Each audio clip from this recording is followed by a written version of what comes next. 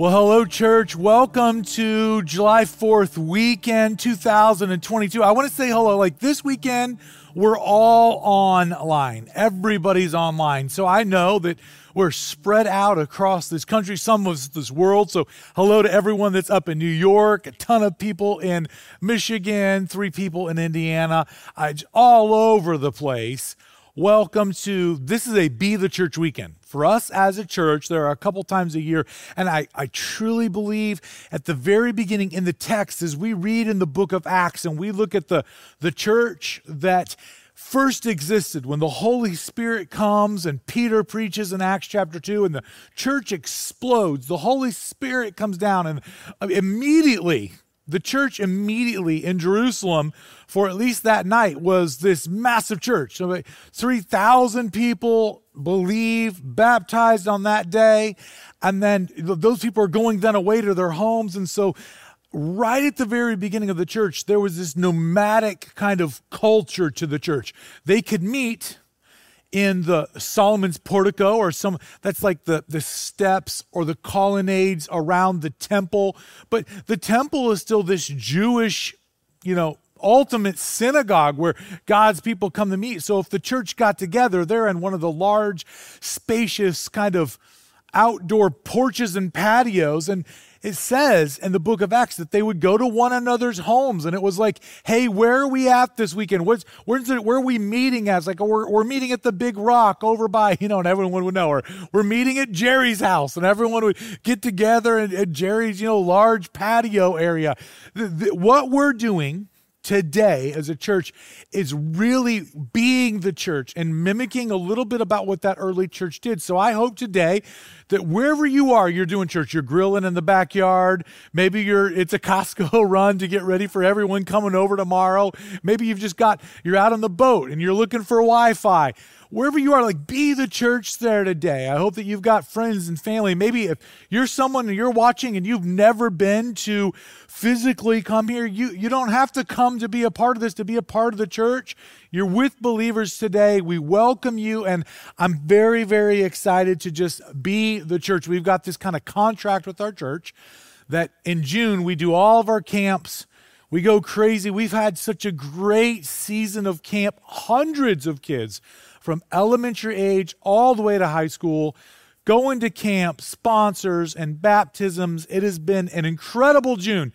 Then in the month of July, like God does, we need a season of rest. And so today is also a chance for us to do church in a different way and be with family and with friends and just to thank God for an incredible summer season and our nation that we live in as we celebrate the independence of the United States of America. So today I want to talk to you about this little passage where Jesus, it's food related. So these special Sundays that we have when we're not here together, I always try to, and it's easy to do, make it food related. But Jesus has got this moment when he's with the apostles at the most famous dinner that ever happened, the Last Supper. And he says this in Matthew 26:29. He hints to something. He says, I tell you, I will not drink from this fruit of the vine from now until that day when I drink it new with you in my Father's kingdom. So Jesus is anticipating the ultimate party. Jesus is just anticipating this incredible, I'm going to use a word. It's a weird American word. We don't use it all the time. Jesus is anticipating a banquet to come. That's like a lost term. We had banquets when I was in high school. We would have a sports awards banquet ceremony. We call it the sports banquet.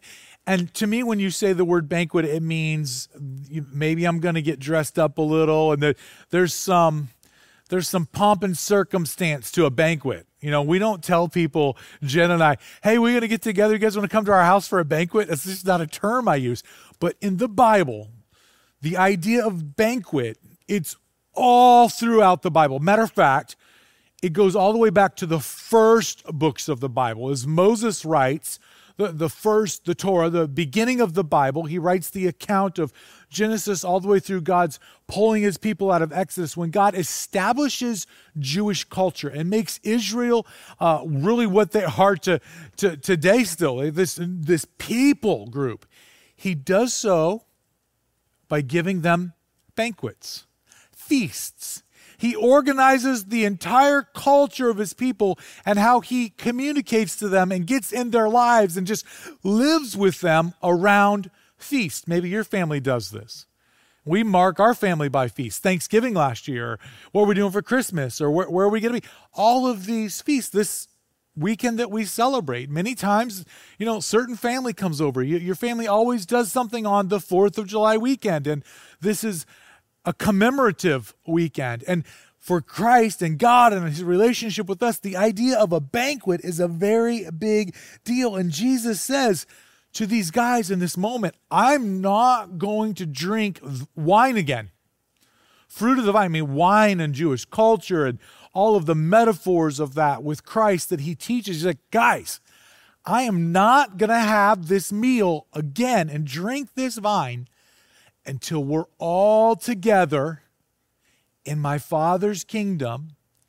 Jesus is anticipating a party that is going to come. So here's what I want to tell you. God owns the idea of a party. I really, in my mind, as I'm getting ready for this message, and I'm going to be like you today, like right now I'm watching it, I'm with the kids, and we're at a season of Sabbath, and you are too. I'm anticipating that you're in like that quintessential picture, you're out at the grill, and you're grilling right now. And so this is the perfect time for me to link something in your heart and mind. God owns the idea of a party because he made it up in the way that we communicate and we get with him. This banquet idea, I want to tell you just how much it is in the whole of Scripture. Isaiah, one of the major prophets of the Bible. Isaiah says this, 25 chapter, verse 6, the Lord of hosts will prepare a lavish banquet, there's that word again, for all peoples on this mountain. A banquet of aged wine, choice pieces with marrow, and refined aged wine. Isaiah, in his description of the kingdom of God one day, Isaiah is anticipating this incredible banquet that God lavish. The word that he uses, and I love it, it's like, this is the party. You ever go to a friend's party and be like, hey, how was Jerry's party the other night? Oh, it was good. Very seldom to be like, bro, that party at his house, it was lavish. I'm thinking like that word lavish to me, that's like classy, expensive, swanky. Like what is lavish? We don't use words like banquet and lavish banquet. What God does, because God owns the idea of party. Solomon writes in his Song of Solomon, chapter 2, verse 4, let him lead me to the banquet hall. Let his banner over me be love. Like, let the sign at the party that God has for us one day, that God is leading us to, this lavish party, let it be this, love. It's described not just in Isaiah, not just in the Song of Solomon, but Jesus himself in Matthew 8 says, I say to you that many will come from the east and west and recline at the table with Abraham, Isaac, and Jacob in the kingdom of heaven. Let me just describe for you what I'm going to translate this. Everybody's at the party that God owns. There's a party that God's got. There's a cookout that God's got. It is the event of all events, and it is coming, and it's going to be incredible. And can I tell you who's going to be there? Oh my goodness. Everybody's going to be there. We're going to go all the way back to Abraham, and he's the father of everybody. Father Abraham had tons of sons. Like, everyone's going to be there. God owns the idea of party. I hope he is owning the party you're at. I hope there's a thread of faith at the party that you're throwing right now. Even if it's awkward and uncomfortable for people to be like, we're going to watch church today? Yes. Here's why. Because God owns the idea of the party. Jesus is anticipating this party, and he lets that out. Guys, I'm not going to drink until we get there. And then God owns the idea of party. But there's this story in Luke chapter 14 when Jesus does what he does all the time. Jesus is always at a party because God owns a party. And it's kind of funny. Actually, Jesus gives this really practical advice on how to party, like where to sit at a party. Literally, in John chapter 14, Jesus gives advice on like how to choose your seat at a party. He's like, you don't go and choose the best seat because maybe the person who put the party on will be like, hey, get out of that chair. Then you'll be humiliated in front of everybody. He's like, pick, like a chair somewhere else. And then it's really cool if the owner of the party is like, hey, come sit with me. And then you won't look like, you're shamed in front of people. So literally, Jesus gives advice on like how to mingle at a party, like how to come in and choose the seat. So cool. And this is what happens, a story that Jesus tells about the party. It's for you. Verse 15, when one of those at the table with him heard this, he said to Jesus, blessed is the one who will eat at the feast and the kingdom of God. I told you that this idea of party, it's just in the Bible. It's everywhere in the Bible, the idea of party. And when Jesus is at a party, this guy's like, man, Jesus. I mean, whoever gets to go to the party, that guy, what a guy. It's on everyone's mind because it's the idea of the whole scripture, the party that is to come. Jesus replies, get what Jesus says. It's a story.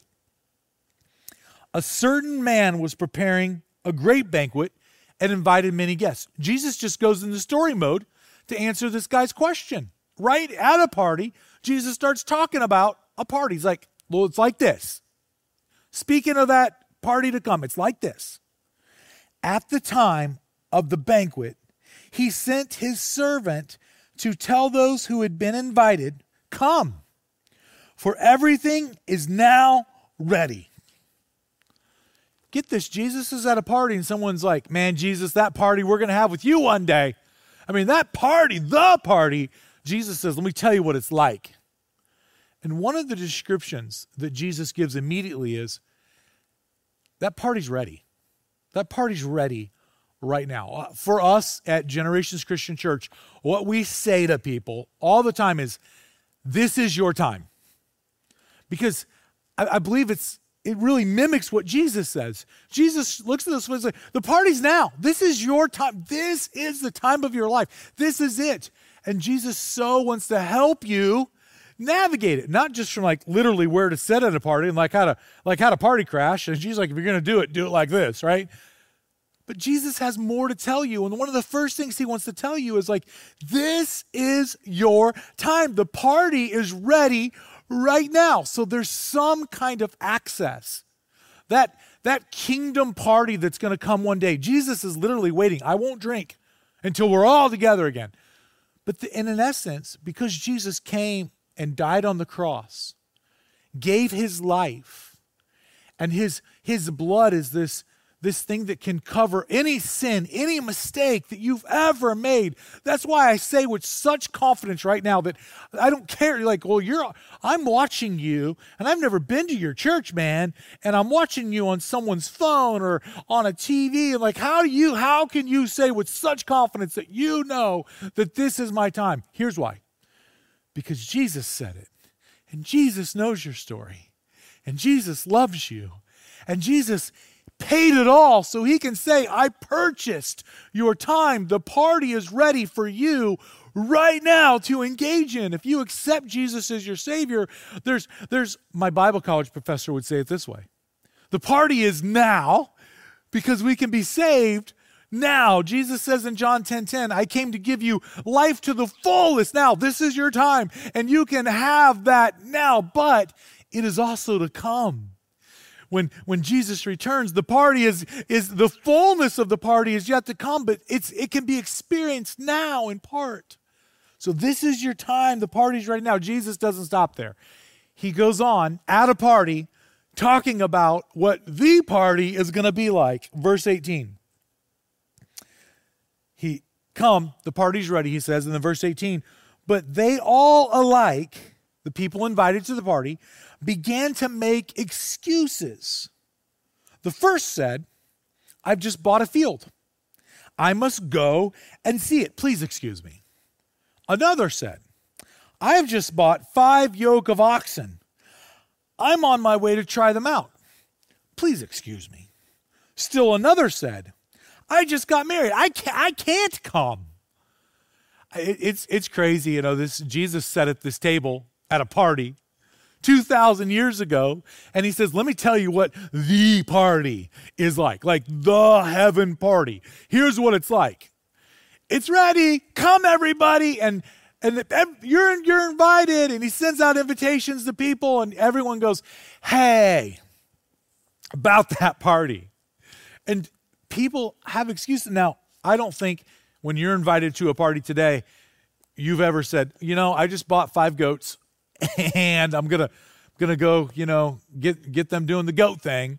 And that probably doesn't happen, but we still make the excuses. I've got an enterprising work and it's just more engaging in this season. Or I've got family stuff to do. I got family obligations. And Jesus, the sound of the fullness of life and freedom and forgiveness and community, and it sounds great. And the church, go church. I heard you guys do great stuff at Generations. Like, you go, you. I'm not against you. I'm not ready to come to that party right now because I got some stuff. I don't think it's like rude for these people. I get invited to parties sometimes, and an invitation does not obligate me to come. Like I do have kids, and if I went to every party I was invited to, I'd be a deadbeat dad. So I say no a lot because the quantity of my no dictates the quality of my yes. I don't think in real life like it's rude for us to say no to things. But Jesus is describing what the party is like. And he's saying in this metaphor, it's ready right now. And you're invited. This is your time to come to the party. But here's what people do. They make excuses. And it doesn't matter if the excuses are good. The party's better. The party is worth it. So this story in the next verse, Luke chapter 14, verse 21, here's what happens. The servant comes back and reported to his master. He reported all the people you invited, all the excuses. This one guy bought goats or something, I don't know. Another guy got a real good deal on a piece of land. This dude got married, Then the owner of the house became angry and ordered his servant, go out quickly into the streets and the alleys of the town and bring in the poor, the crippled, the blind, the lame. Sir, the servant said, what you ordered has been done, but there is still room. Remember, Jesus is at a party and someone just said, man, Jesus, when the party in heaven comes, woo, it's going to be a good one. Jesus says, let me tell you what that party's actually going to be like. One of the things that Jesus tells us, not only is the party ready, this is your time to get in on the party, but Jesus lets us know this. There's still room. That's what it says in verse 22. Sir, the servant says to the master, what you ordered has been done. The call has gone out.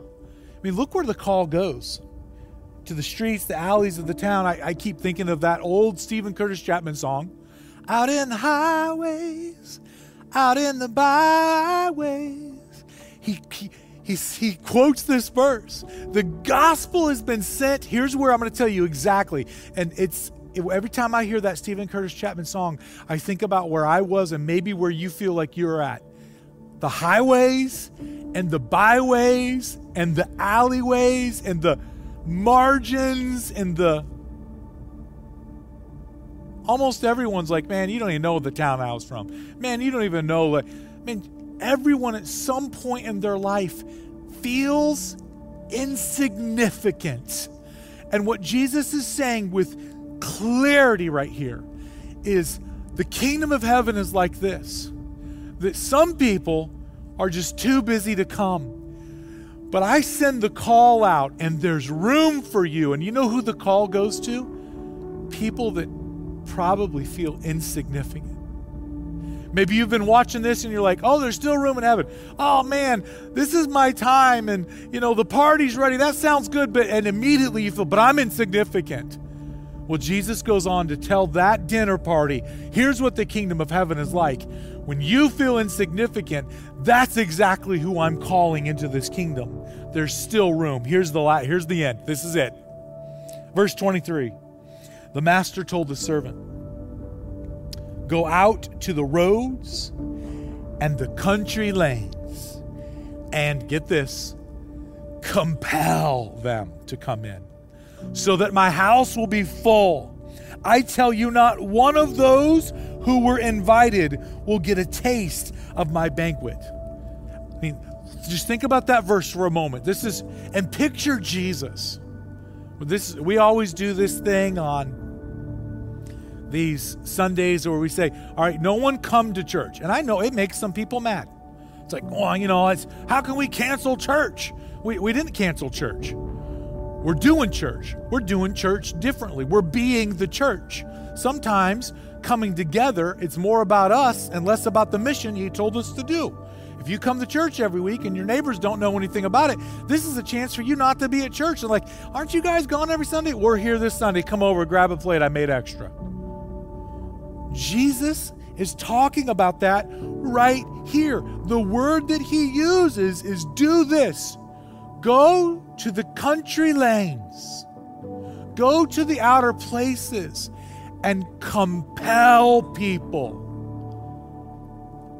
I think the best way I can compel you, I want to compel you that this is your time. And there is room at this awesome party that is to come. And that party is ready right now. You get a taste of it right now. You get the invitation sealed, yours forever, right now when you accept Jesus as your Lord and personal Savior. All those originally invited guests had to do was say, I'm coming. Some people, they're just too busy. And you think, it's not for me. The invitation's not for me. Over and over again, Jesus says, bring out hurt people, go get the hurt people. And then He says, now go out far. Maybe you think you're too far. Maybe you say, you don't understand, I don't live in the city, I don't live close to it, Jesus said, go to the country lane. Are you living somewhere out on, not literally, but in your life, you've removed yourself, and somehow this message, this video, this party that you're at, like the party Jesus was at, it's gotten to you, and you're hearing Jesus right now say, go compel them to be there and to accept my invitation. Other people didn't want it. Other people not wanting to be at Jesus' party has nothing to do with you making a decision about being at Jesus' party. And does this not compel you? That He wants you, even if you're way out on a country lane, even if you're in an alley, even if you're crippled, lame, homeless, marginalized. He says, I've got seats. And the thing you have to do to get the seat is just say this, hey, I'll come. I hope you are having a great celebration. I hope you have a great weekend, and tomorrow as we celebrate the 4th, I hope you have an incredible time. But know this, Jesus wants you to be compelled to come and be a part of the party. The party can start right now. But one day there is going to be a banquet. And He says this about you. I'm waiting to drink of this cup. The 12 that were in that room, He's like, I'm not drinking this cup until we're all together again. But guess what? There's someone in 2022, and they're going to hear this message, this Be the Church Sunday, Generations Christian Church, and they're going to be there too. And I'm not going to drink this cup until you're there, the 12, and then Jesus says, until you're there too. Because He wants to compel you to be at His party. He loves you. This is your time.